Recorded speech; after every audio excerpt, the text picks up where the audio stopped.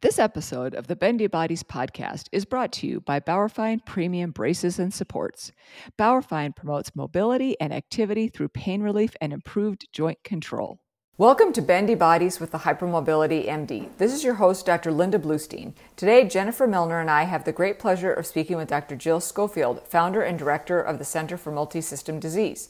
After completing her internal medicine residency at Johns Hopkins, Dr. Schofield underwent subspecialty training in multisystemic autoimmune disease and blood clotting disorders. In 2014, she described the association of autonomic disorders in the antiphospholipid syndrome with Dr. Graham Hughes in London, who himself had first described the antiphospholipid syndrome.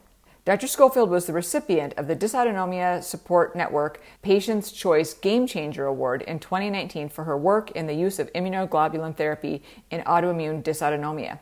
She also authored the chapter Autoimmunity and Hypermobility for the book Disjointed, Navigating the Diagnosis and Management of Hypermobile Ehlers-Danlos Syndrome and Hypermobility Spectrum Disorders, which is a must-read for anyone interested in these topics.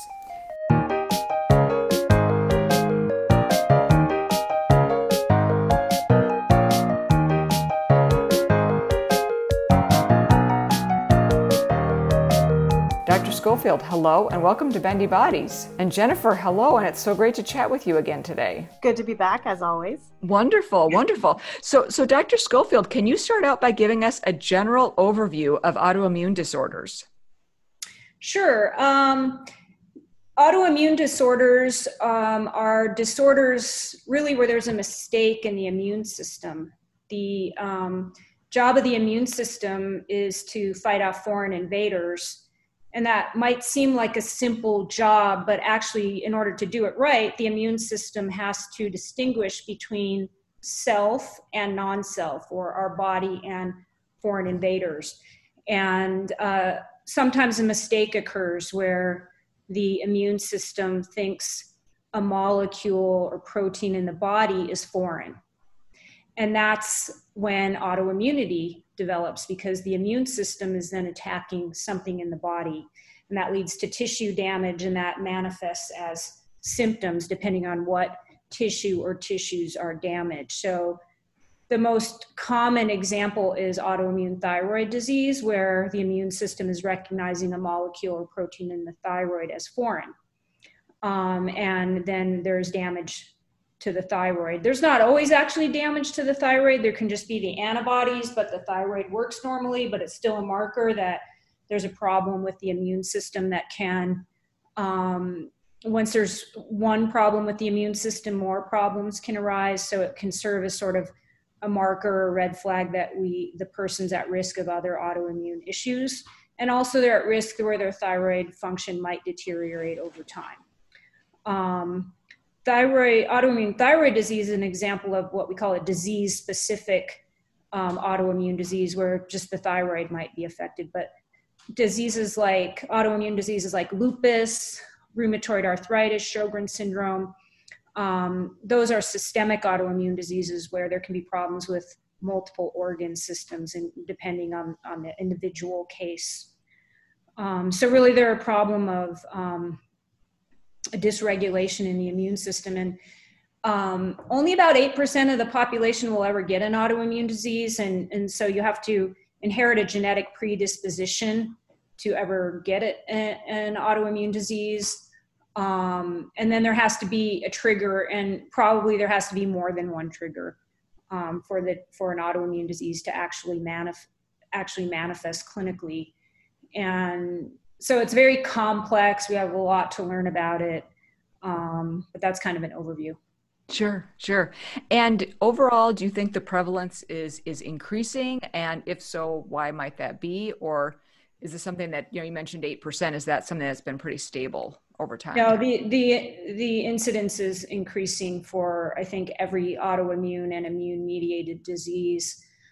Except perhaps rheumatoid arthritis, because smoking is a big trigger for rheumatoid arthritis, and the incidence of smoking has gone down, and that may be why that incidence of rheumatoid arthritis hasn't risen like most or all of the rest of the autoimmune diseases. And probably, mast cell activation syndrome, which is not an autoimmune disease but it's an immune-mediated disease where the mast cells are also part of the immune system, But in mast cell activation syndrome, they're getting activated and they're not attacking something in the body. They're just releasing chemicals that are then damaging the body, but they're not specifically attacking a molecule in the body.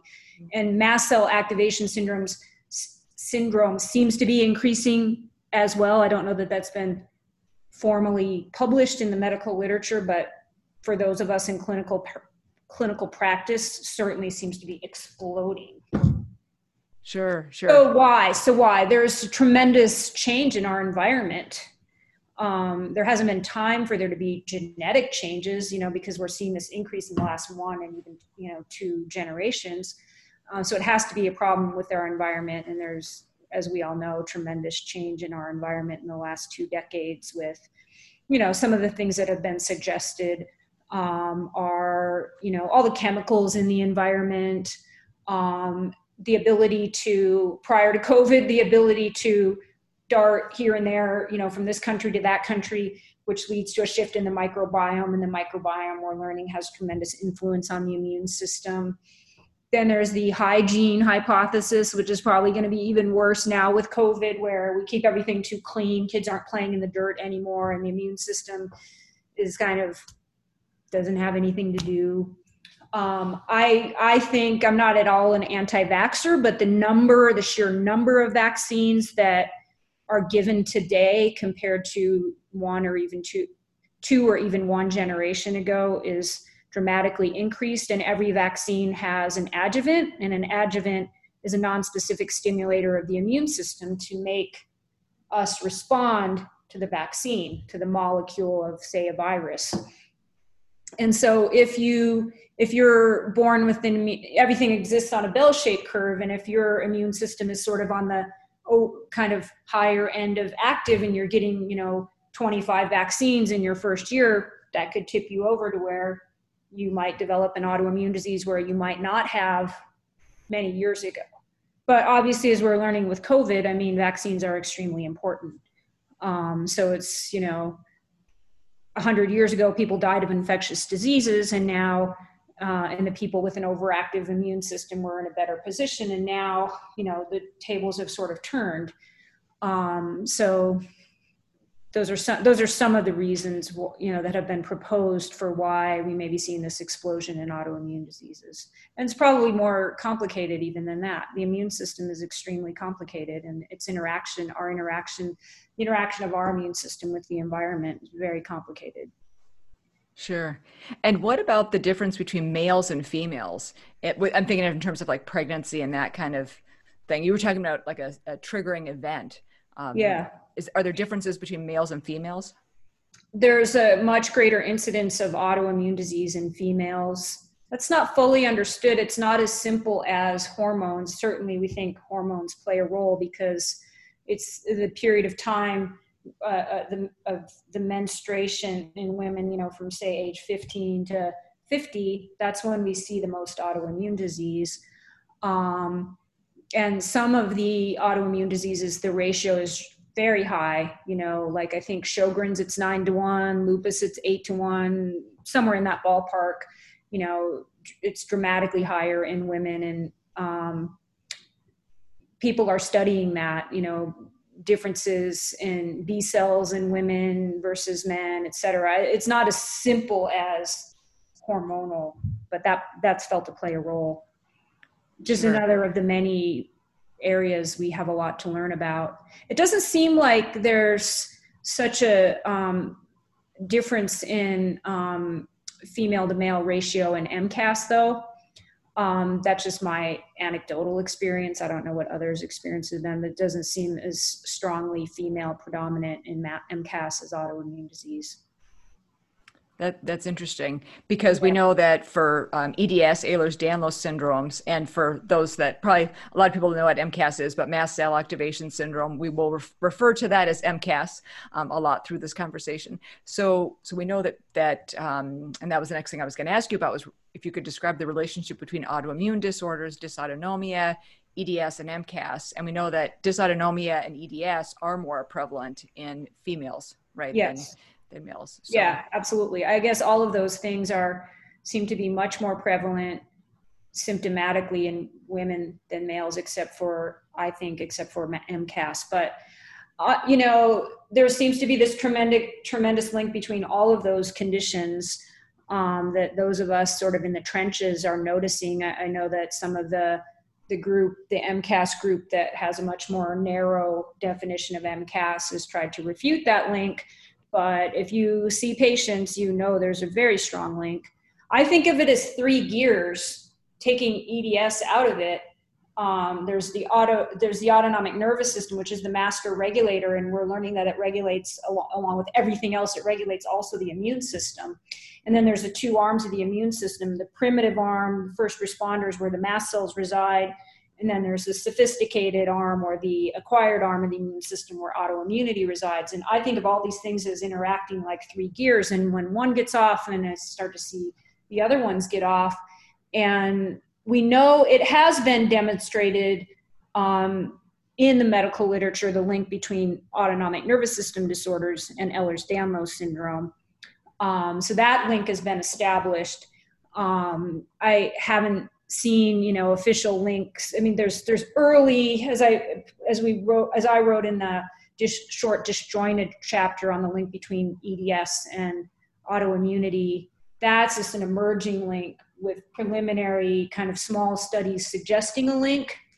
And I think that will be shown to be true. But, and then the link between EDS and MCAS seems dramatically obvious when you see patients, but I don't think that that's been proven yet in the literature either. But I don't think I have an EDS patient who I wouldn't say has some significant degree of mast cell activation clinically, whether it's proven objectively or not.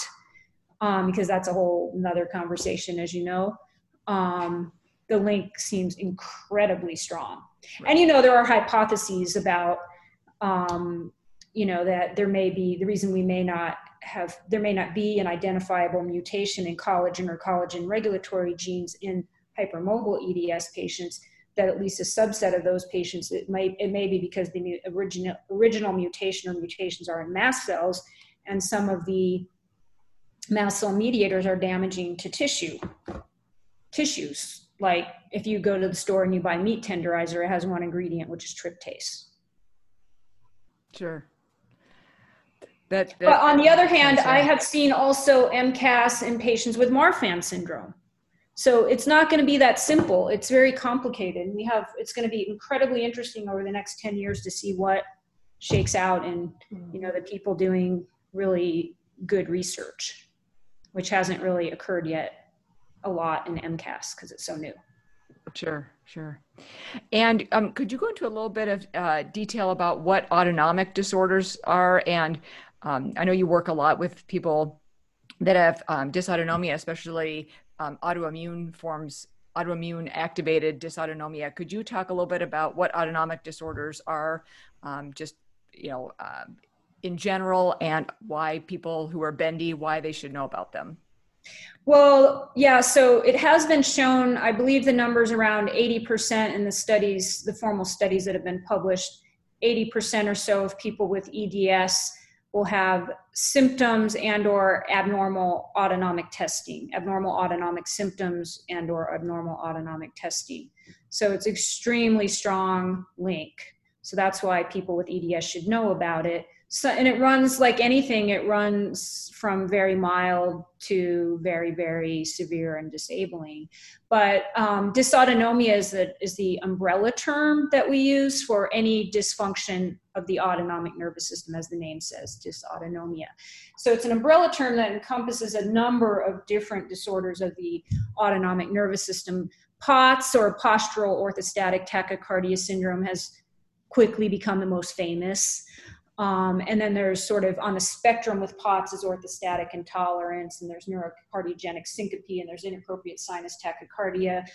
And these are all have very specific criteria for how we diagnose them. But in general, they're kind of treated all the same, and they have kind of similar symptoms, multi-system symptoms. But the most specific symptom, I would say, of dysautonomia is feeling lightheaded when you stand up.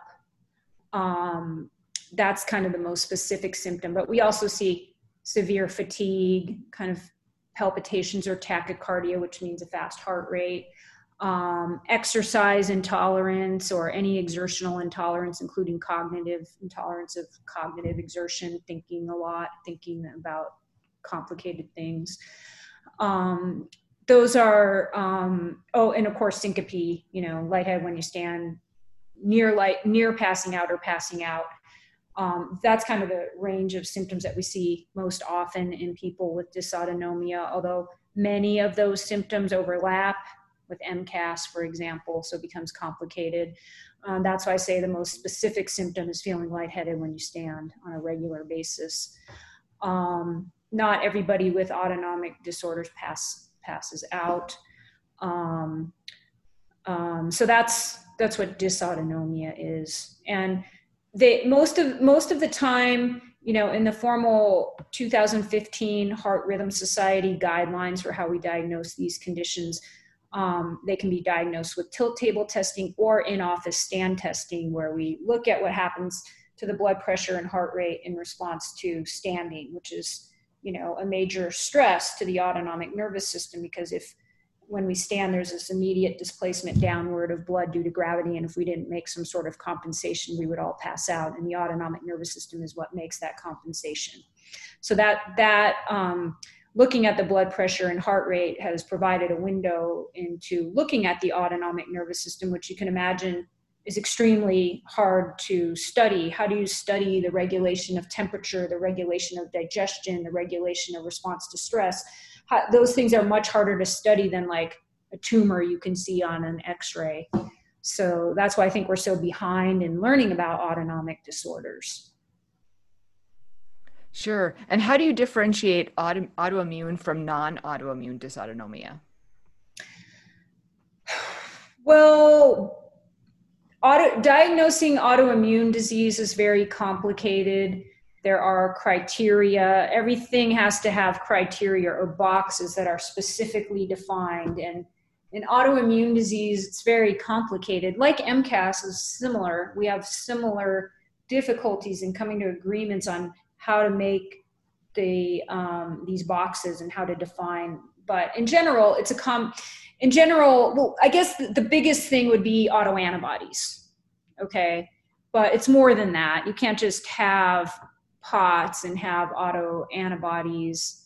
I mean, it's complicated because you have to take in the symptom, you have to take into account the symptoms, what else might be going on. Is there MCAS? It's complicated, very complicated. But I would say, there are autoantibodies that have been associated in the medical literature with dysautonomia, usually small fiber or autonomic neuropathy. And so the kind of red flags are anybody who has significant dysautonomia, you have to consider the possibility that it could be autoimmune. But the red flags for me are there's a family history of autoimmune disease, because as we said, if there's a genetic predisposition, we know you may fall into that 8% of people.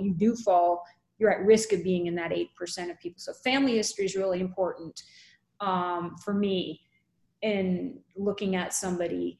Although, because there's an increase in autoimmune disease in general, not everybody does have a family history of autoimmune disease. So family history of autoimmune disease, sort of a subacute or acute and progressive onset, that always makes me think of an autoimmune cause. And then there are things like Raynaud's. There's certain clinical features that make you think about an autoimmune disease.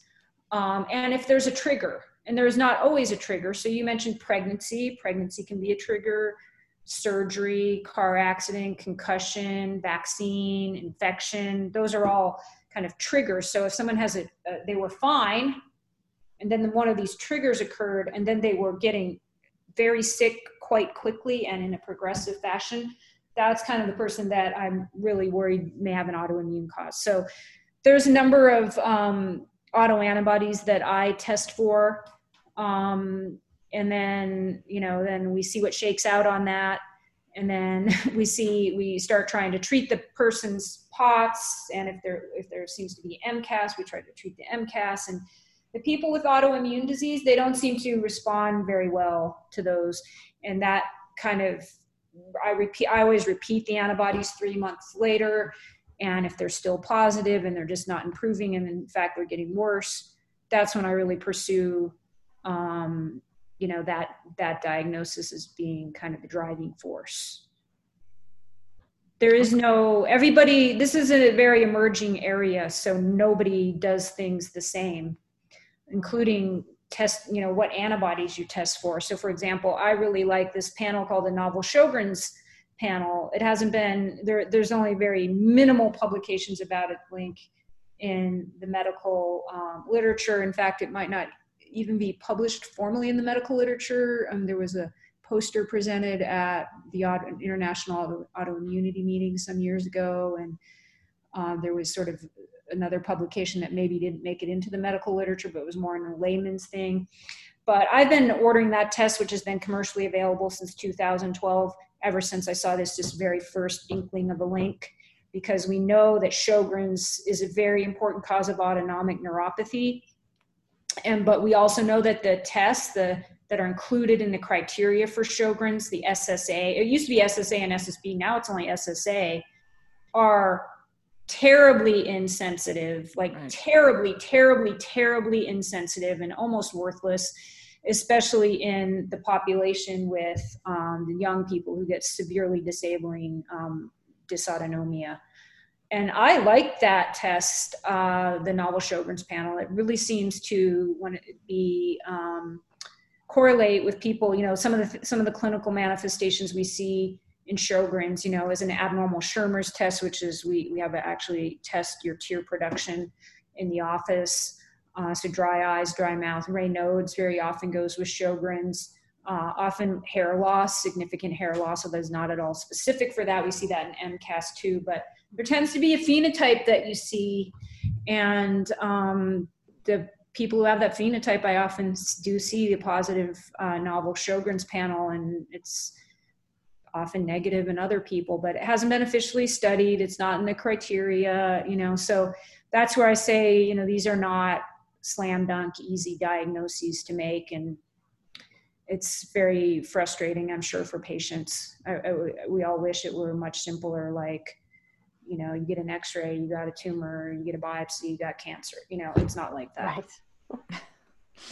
Right, which is why I say all the time, these conditions are just a horrible match for the way healthcare is right now, because it's absolutely not set up for, Yeah, I think what needs to happen in the healthcare system is they have to recognize there are complex patients, and that those patients, providers seeing those patients need more time, period. And right now, it doesn't exist like that. You can spend an hour, you can put a really long note, you can code all whatever you're supposed to code, and they still don't reimburse you for your time.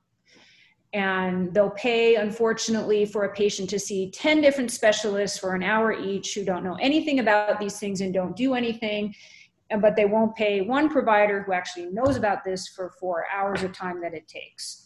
And so that's my hope, that's my call to action. If any insurance people are listening, we need to have a definition of complex patients, multi-system disease that doesn't fall into the current boxes of medicine.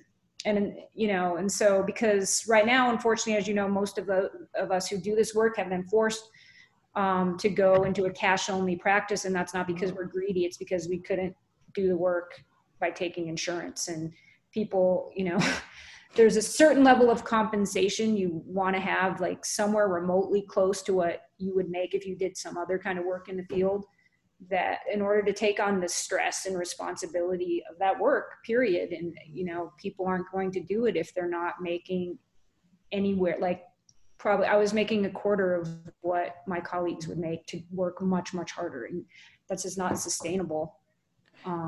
So it's just, people are doing it because that's the only way providers are doing it. It's the only way that we can do this work and have enough time to spend with patients to really get to the bottom of these complicated patients. You cannot do it in an hour, period. You cannot.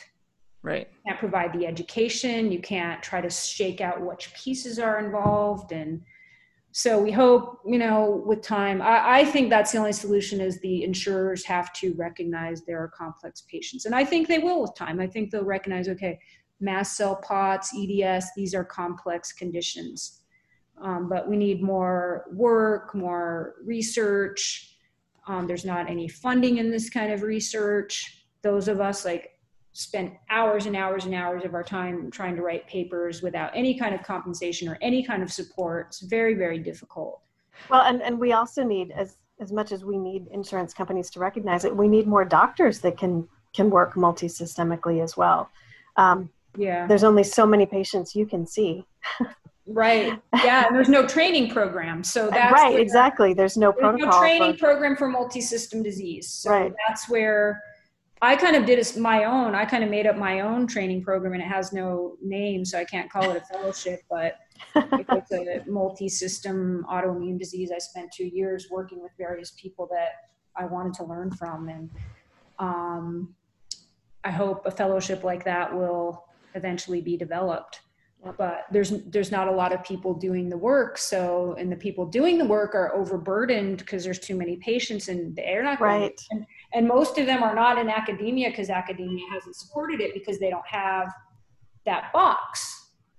They don't have a department of multi-system disease, so you don't fit into their world. Right. So, but it'll happen one day. It's going to take time. Yeah. The right person will come along and make it happen. Yes. I hope so too. I've gotten patients that have been turned down from academic centers with the academic centers saying we have nothing to offer you. Right. And I think it's because, they need to be thinking about their bottom line, and they know that they're not going to get compensated like they would for doing a surgery or procedure. And they know that these patients, that's not what they need is procedures and surgeries. Like you said, they need time. That's good. At least that they told patients we have nothing to offer them, because for the most part, they're right. And rather than having the person go to this appointment and then they do nothing, refer you to that doctor. And that's exhausting, stressful, leads to medical PTSD. So in a way, I don't think that that's necessarily a bad thing. The academic centers, in my experience, have not embraced these conditions either for patients or for physicians trying to do the work. I agree. And I think that's actually a good message, though, for us to get out through this podcast, that doesn't mean that there isn't somebody out there that can help you. Because I think that's what people get discouraged when, I won't name where the letters have come from, but patients have brought me these letters and they've shown me, but that can be very discouraging. Wow. If that academic center can't help me, then is there really somebody out there who can? Right.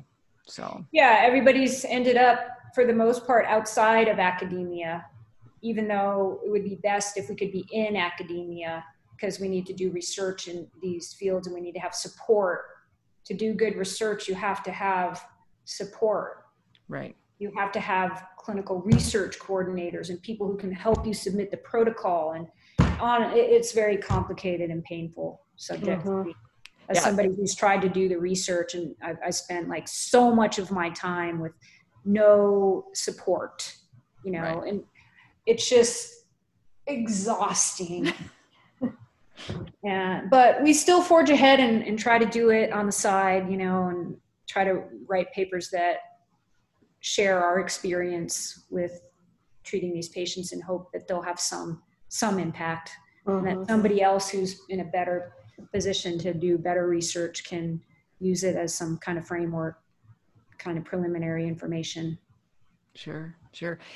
You mentioned small fiber neuropathy briefly. Could you explain a little bit about what that is, why people who are bendy should know about it, how you work that up?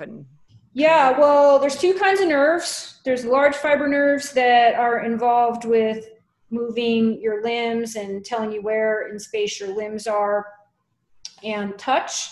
And then there are the small fiber nerves, which, as their definition says, are very small, and they are not picked up on the test that is used to test large fiber neuropathy, which is the EMG and nerve conduction testing. Because the small fiber nerves are so small, their electrical activity is so weak, they're not picked up on that test. So they, until the last few years, there's skin biopsy where you kind of look at the small fiber nerves and you can actually say, oh, they're abnormal. But to go back, the small fiber nerves, they are kind of have two functions. They're autonomic ones, which control all of these autonomic functions we're talking about. And then they're also control pain, temperature, sense, and itch. So there can be there are autonomic small fiber nerves, and there are sensory small fiber nerves. And those can be diagnosed by biopsy, skin biopsy. Because these nerves they go to every gland, organ, and blood vessel in the body, and the easiest place to look at that would be the skin. There is a test called the Q-SART or the Q-SWEAT, which is looking at the functional sweating function. In my experience, it's a terribly insensitive test. But so if you have a negative Q-SART or Q-SWEAT, in my opinion, that does not even remotely begin to rule out that you might have a small fiber neuropathy or autonomic neuropathy.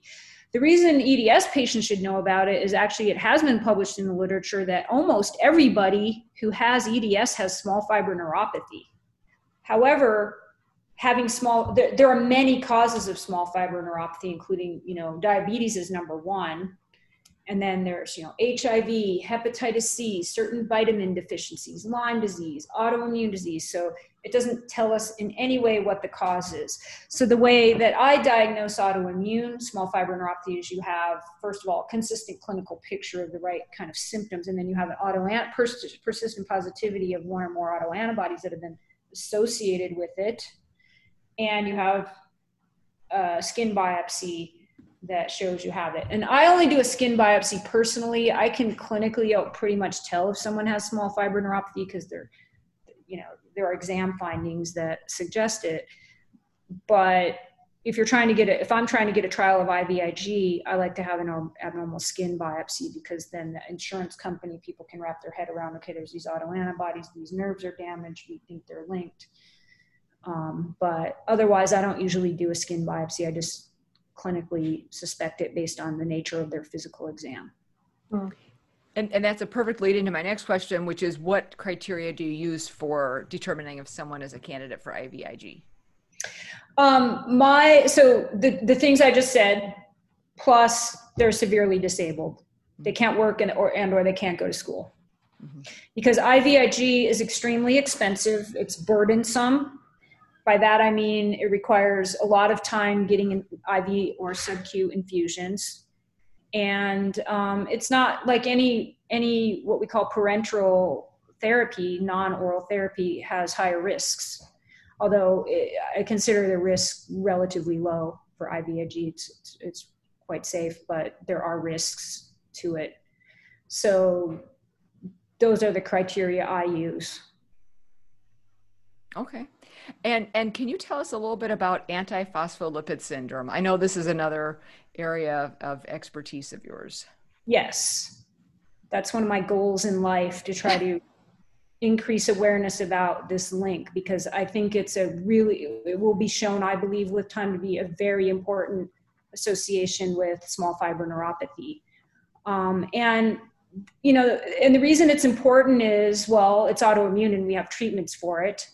But it's also very important because these patients are at risk for blood clots, which can be very severe, and blood clots of the arteries and blood clots of the veins. So blood clots of the artery would most commonly be stroke, but it can mean a heart attack, and rarely it can mean there can be a clot to, the artery perfusing your leg and you lose your leg, so these are very serious issues. And then in the veins, blood clots of the veins, most commonly is a blood clot in the leg or arm or the lungs, is a pulmonary embolus. Those can be fatal or extremely disabling events. So that's why I think this link is so important. And it's just very confusing and complicated because again, we come back to the problem with criteria. And the criteria for antiphospholipid syndrome were intended to be used for research purposes to capture a uniform population of patients with this very heterogeneous or mixed syndrome that have the blood clots, because blood clots are a big deal. But there are no diagnostic criteria. So the research criteria get used for diagnosis, and they focus on blood clots. So if there's a doctor who doesn't really know much about this, they quickly Google it and they see these criteria and they say, oh yeah, there's no link with POTS and antiphospholipids, so those antibodies you have don't mean anything. And they don't pay any attention to it until or unless you've had a blood clot, which to me is a failure, because if you've had a blood clot, that's a big deal, especially if it was a massive stroke or it was a fatal pulmonary embolus. So that's why I'm very passionate about this. Yeah. And also, another thing in the criteria that's problematic, in my opinion, is that it has been shown that the higher the antibody levels and the more antibodies you have, the more likely you are to have a blood clot. But I have people who have very minimally elevated antibodies who have had a blood clot. And so the criteria actually call for you to have a high titer antibody, significantly higher than what the people who designed the assay said a positive is. And that, a lot of my patients, some of my worst patients, have minimally elevated antibodies, but they are positive and they have clinical features. So the people who have antiphospholipid syndrome, or we don't call it syndrome, unfortunately, unless you have a blood clot. So we have to just say there is an ICD-10 code for antiphospholipid antibody positive.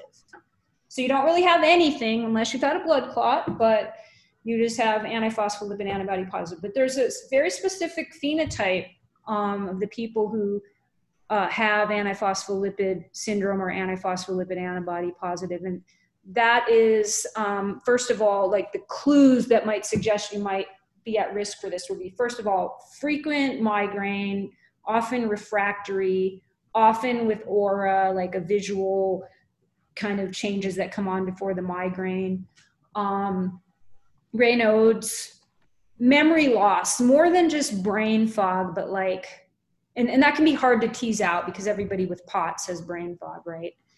But it's often a bigger complaint in people with antiphospholipid. Many people in their 20s or 30s, they're worried they have dementia, they're worried they have Alzheimer's, they're blank spells and they're thinking where, they can't remember the name of their best friend from 30 years, or, just more prominent memory loss. And then there's a skin finding called livedo reticularis, which is like a lacy pattern of the skin. And you can Google livedo reticularis, and if you Google anything, you get the worst, possible pictures, but it's usually not as bad as the pictures that you'll see on most of the pictures you see on the internet.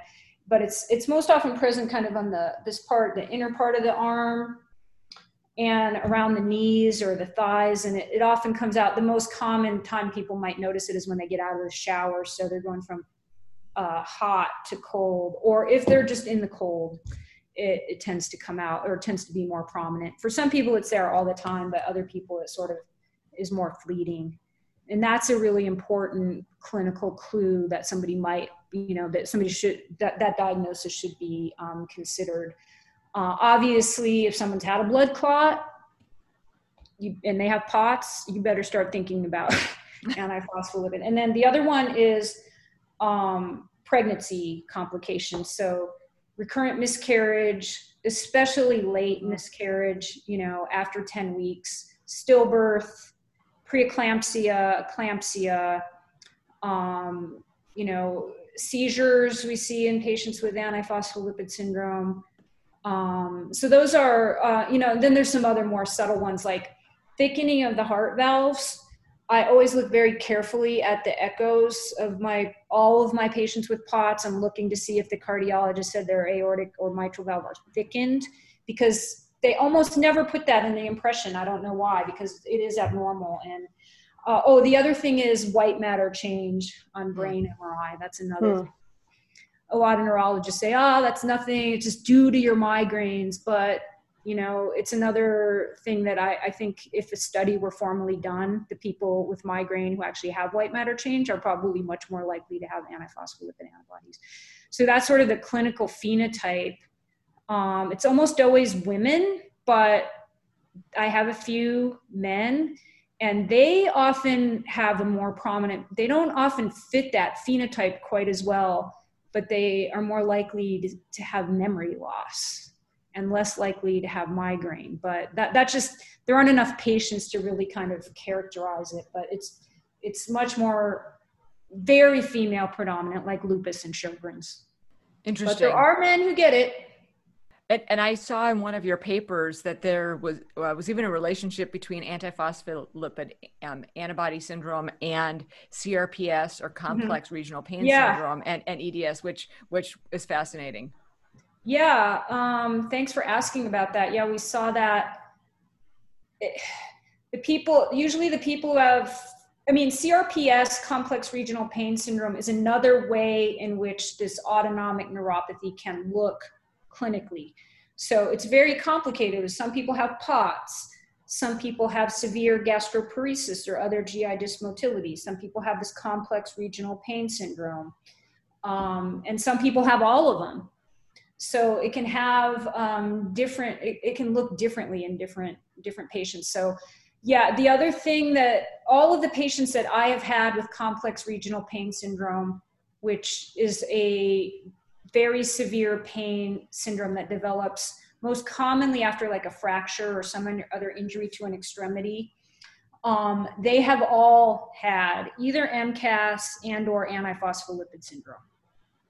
And you can kind of tell which one. I can almost always tell which one they're going to have, because the APS people, they got the migraines, they got the Raynaud's, they got the white matter change.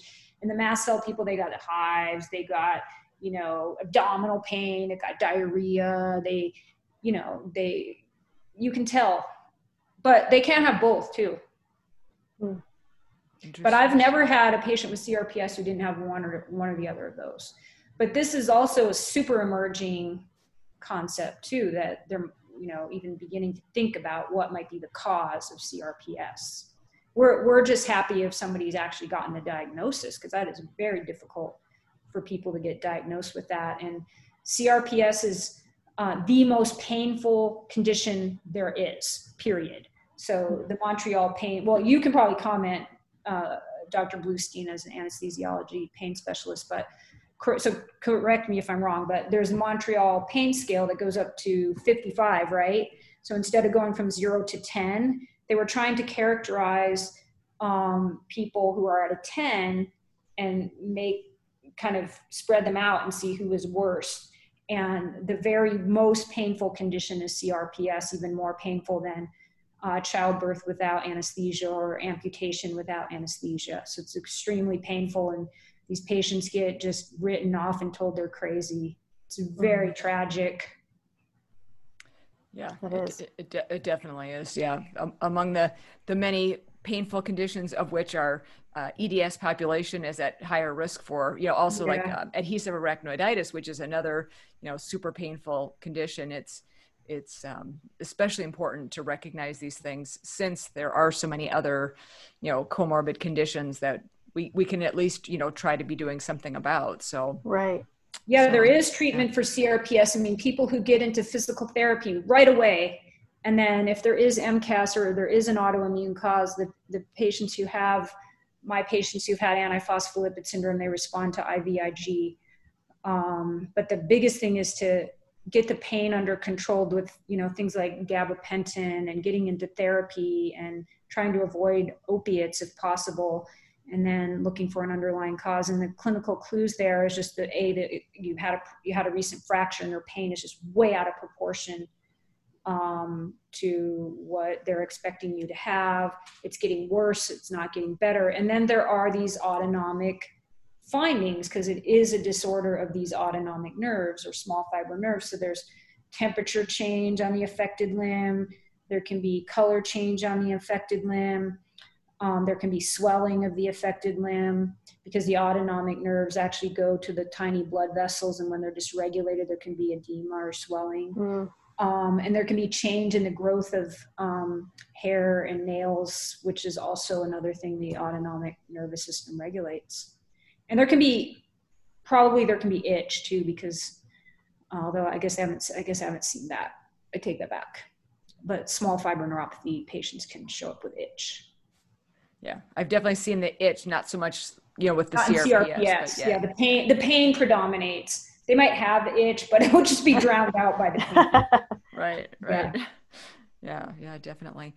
And you studied 22 patients in your 2017 paper, Autonomic Neuropathy in its Many Guises, as the initial manifestation of antiphospholipid syndrome. And I found this really fascinating reading about this paper, because you talked about a subset of people with joint hypermobility that actually had a lower incidence of arterial thrombosis, but a higher incidence of small fiber sensory neuropathy. And you also talked about like the high percentage of autoimmune disease, most commonly thyroiditis. And do you have any thoughts about that paper in particular? Well, not really, because there weren't really enough patients.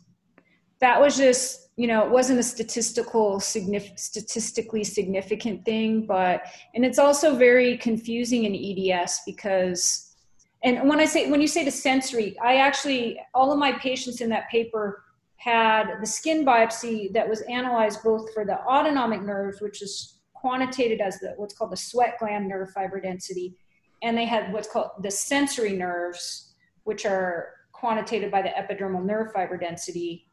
The people without EDS were more likely just to have the autonomic rather than the autonomic and the sensory. But so I don't know what that means. And like I said, there weren't enough patients.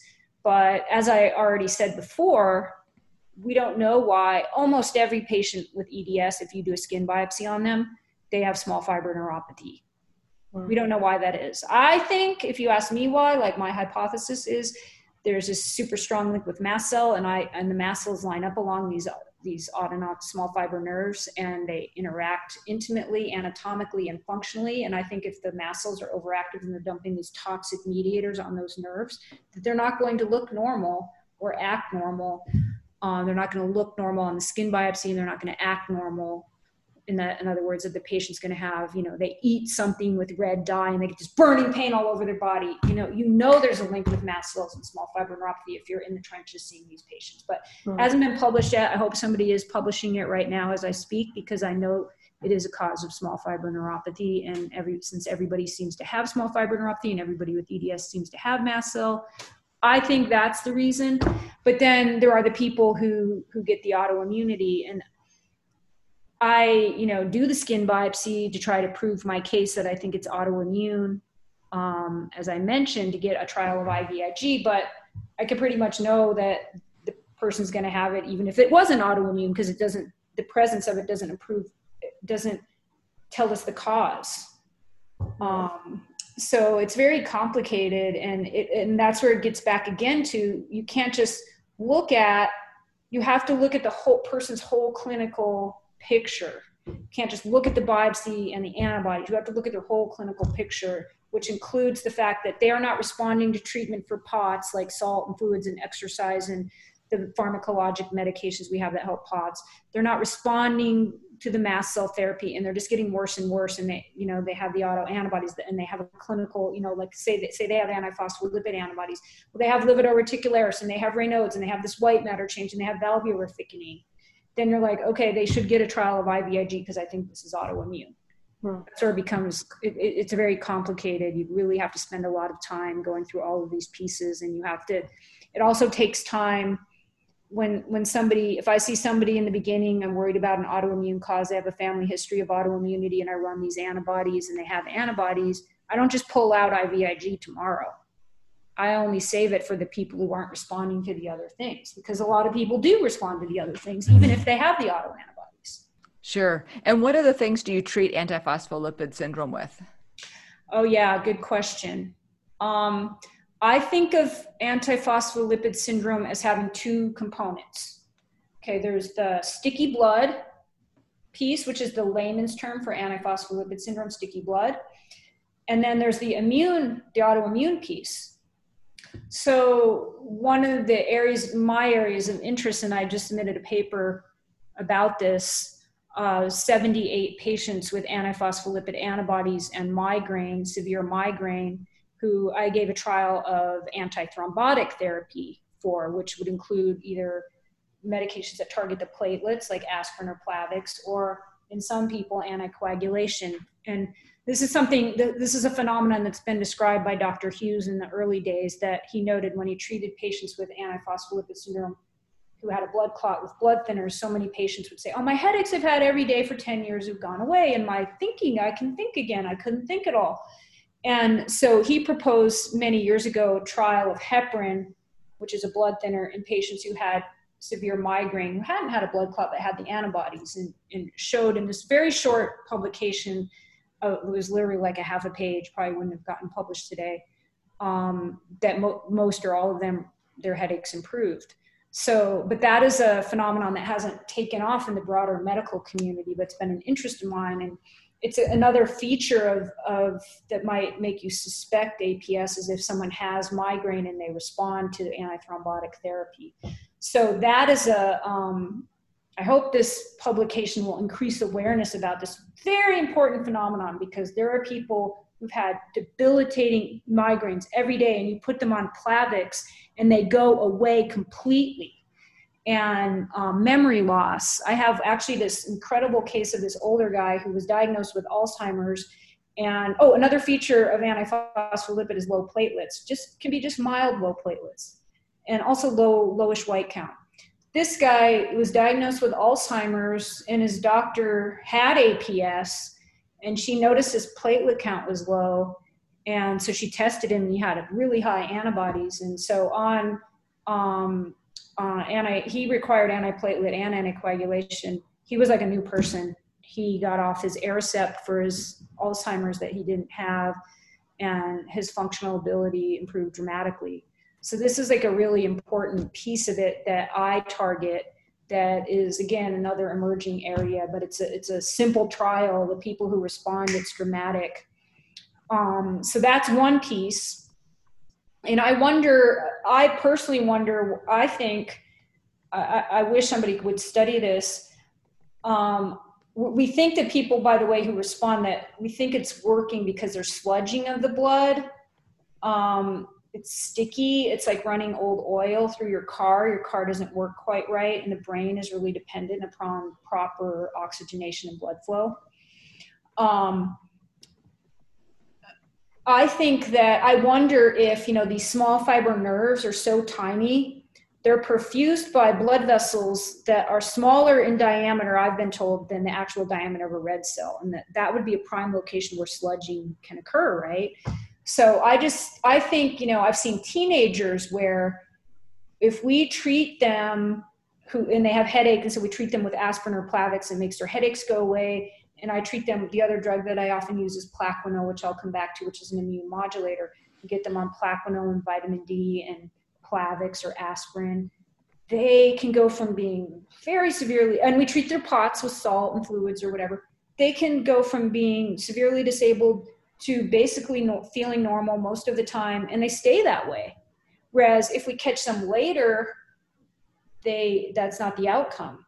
So there's the sticky blood side, and then there's the autoimmune side. I really like the drug Plaquenil, hydroxychloroquine. It's Dr. Trump's drug that he,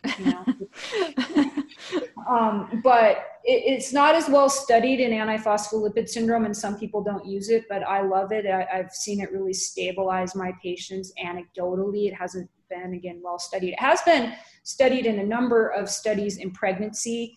Patients with antiphospholipid antibodies and pregnancy, it dramatically improves outcomes. But it's been best studied in lupus, where it makes people live longer, dramatically improves flares. And there's significant overlap between lupus and antiphospholipid syndrome. A quarter of patients with lupus have antiphospholipid antibodies or antiphospholipid syndrome.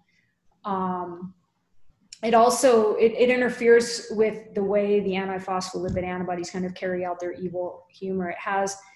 It reduces the risk of blood clots, and lupus has been studied in lupus. I wonder if those are the people who have antiphospholipid antibodies. But so I use that drug, and I recommend that drug in all of my patients who have persistent antiphospholipid antibodies and a clinical picture that fits with it.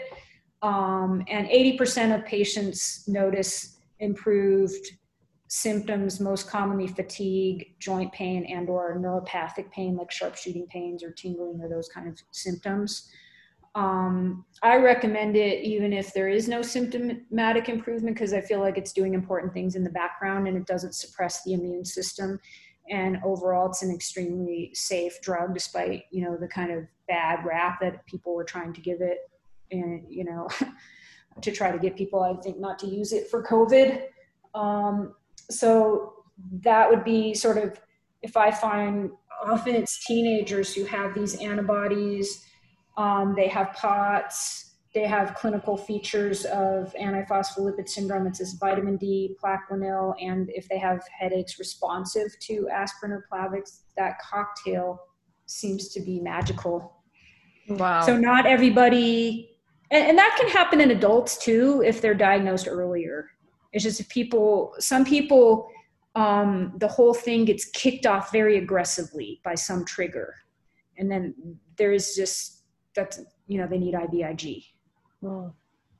But those are sort of the pieces that are different in people who don't have the antibodies. And the other thing is just the awareness and recognition that if you have those antibodies, no matter how low they are, in my opinion, you are at risk for a blood clot. And if you have symptoms of a blood clot, you better go get checked out sooner rather than later.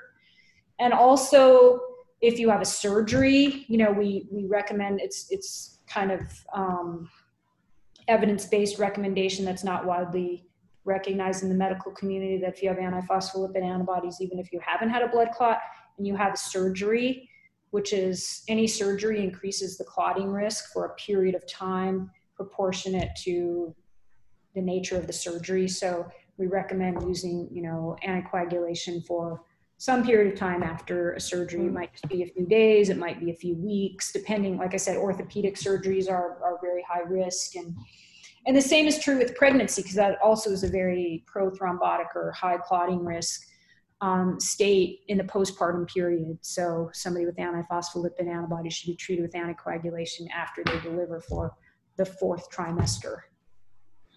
So I think the presence of the antibodies, even if you don't have the syndrome, they're an important risk factor for clots that can and should affect how we take care of that person. Also, along the same lines, if it's a woman and they have those antibodies and they're going to get pregnant, they need to be followed by high-risk OB. The pregnancy needs to be monitored much more carefully. They should take aspirin. I believe they should take Plaquenil. It significantly reduces pregnancy complications. And I've had patients who have had severely terrible pregnancy outcomes. They didn't know they had antiphospholipid antibodies. And then we find out they have it, and then we treat them with the things I'm talking about, Plaquenil, vitamin D, aspirin, and they do great. And they get monitored closely. The fetus is monitored regularly, et cetera. And usually they do very well.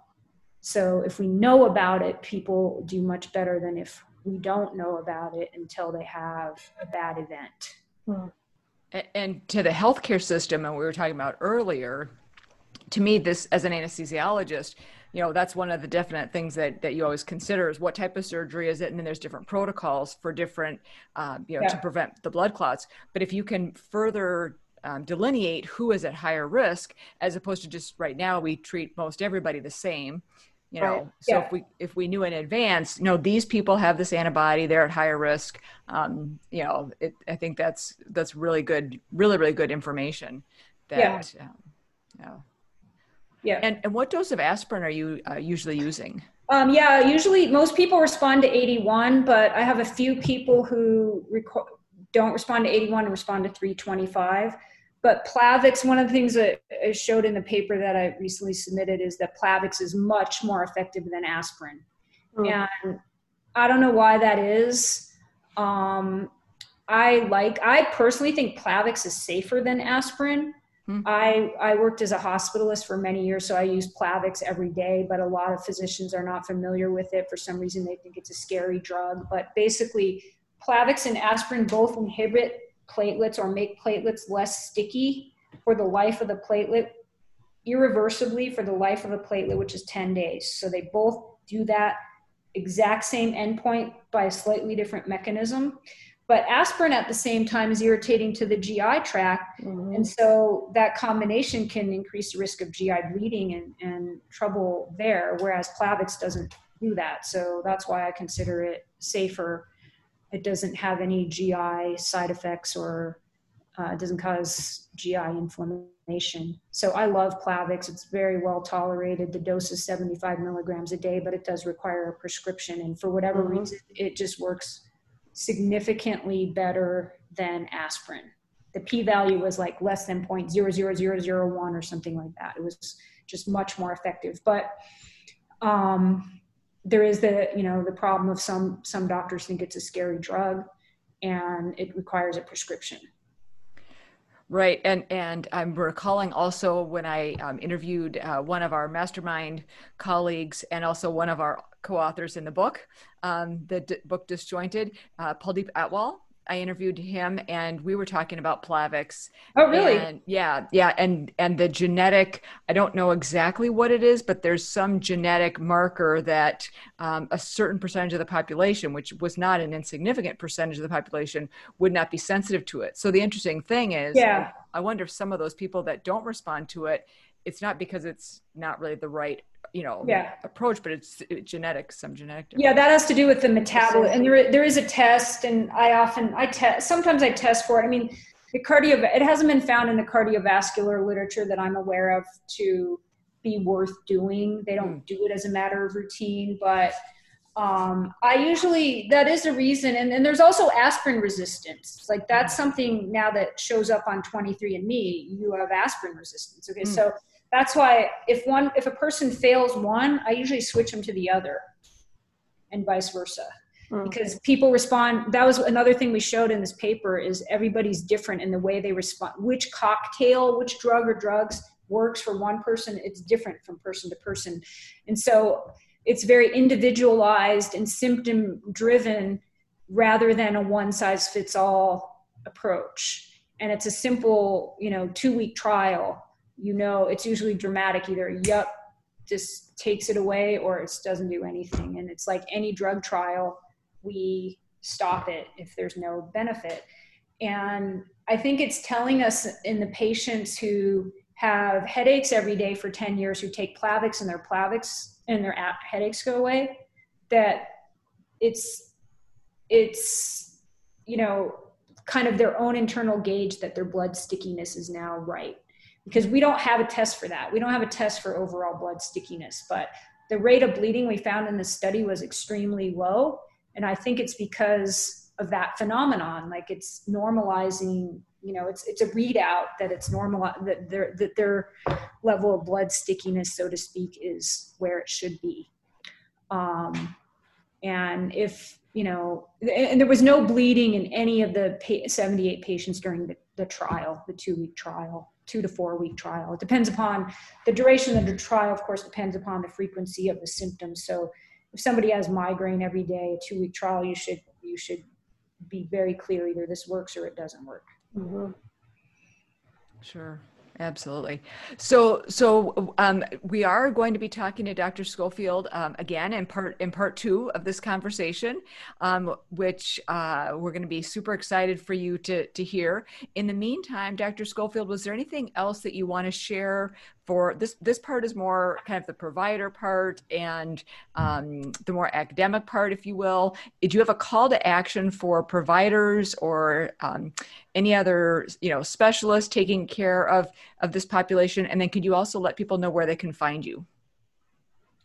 I have my own practice called Center for Multisystem Disease in Denver, Colorado, and you can Google it and you can find out how to reach me there.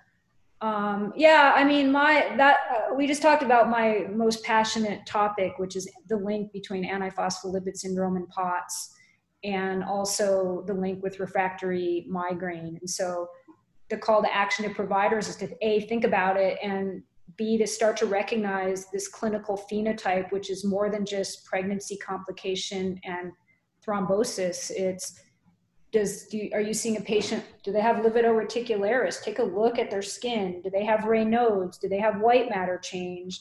The stress fractures, recurrent stress fractures we see in patients because they're not getting enough blood flow to the bone, and if they run, they get stress fractures.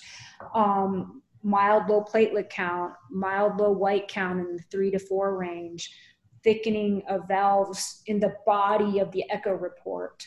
If you see this kind of, not everybody has all of those things, but many of the patients have 3 or 4. Oh, and memory loss, if they're complaining, my memory, I'm worried I have Alzheimer's. That's the clinical phenotype when think about it, because I consider it a failure if somebody meets the criteria for antiphospholipid syndrome, because most of the people have clues that they could have been diagnosed before they had that serious outcome. Well, that's great information, and thank you so much for chatting with us today. And we're going to be looking forward to part 2. Yes, thank you. If you have enjoyed this program, please like, share, subscribe, and leave a review. This podcast is for informational purposes only and is not a substitute for medical advice. Please see your own medical team prior to making any changes to your healthcare. Bendy Body's original music is by Andrew Savino and sound editing is by Rhett Gill. Thank you so much for tuning in, and we will see you next time on Bendy Bodies with the Hypermobility MD. This episode of the Bendy Bodies podcast was brought to you by Bauerfeind Premium Braces and Supports, designed to provide joint stability and pain relief.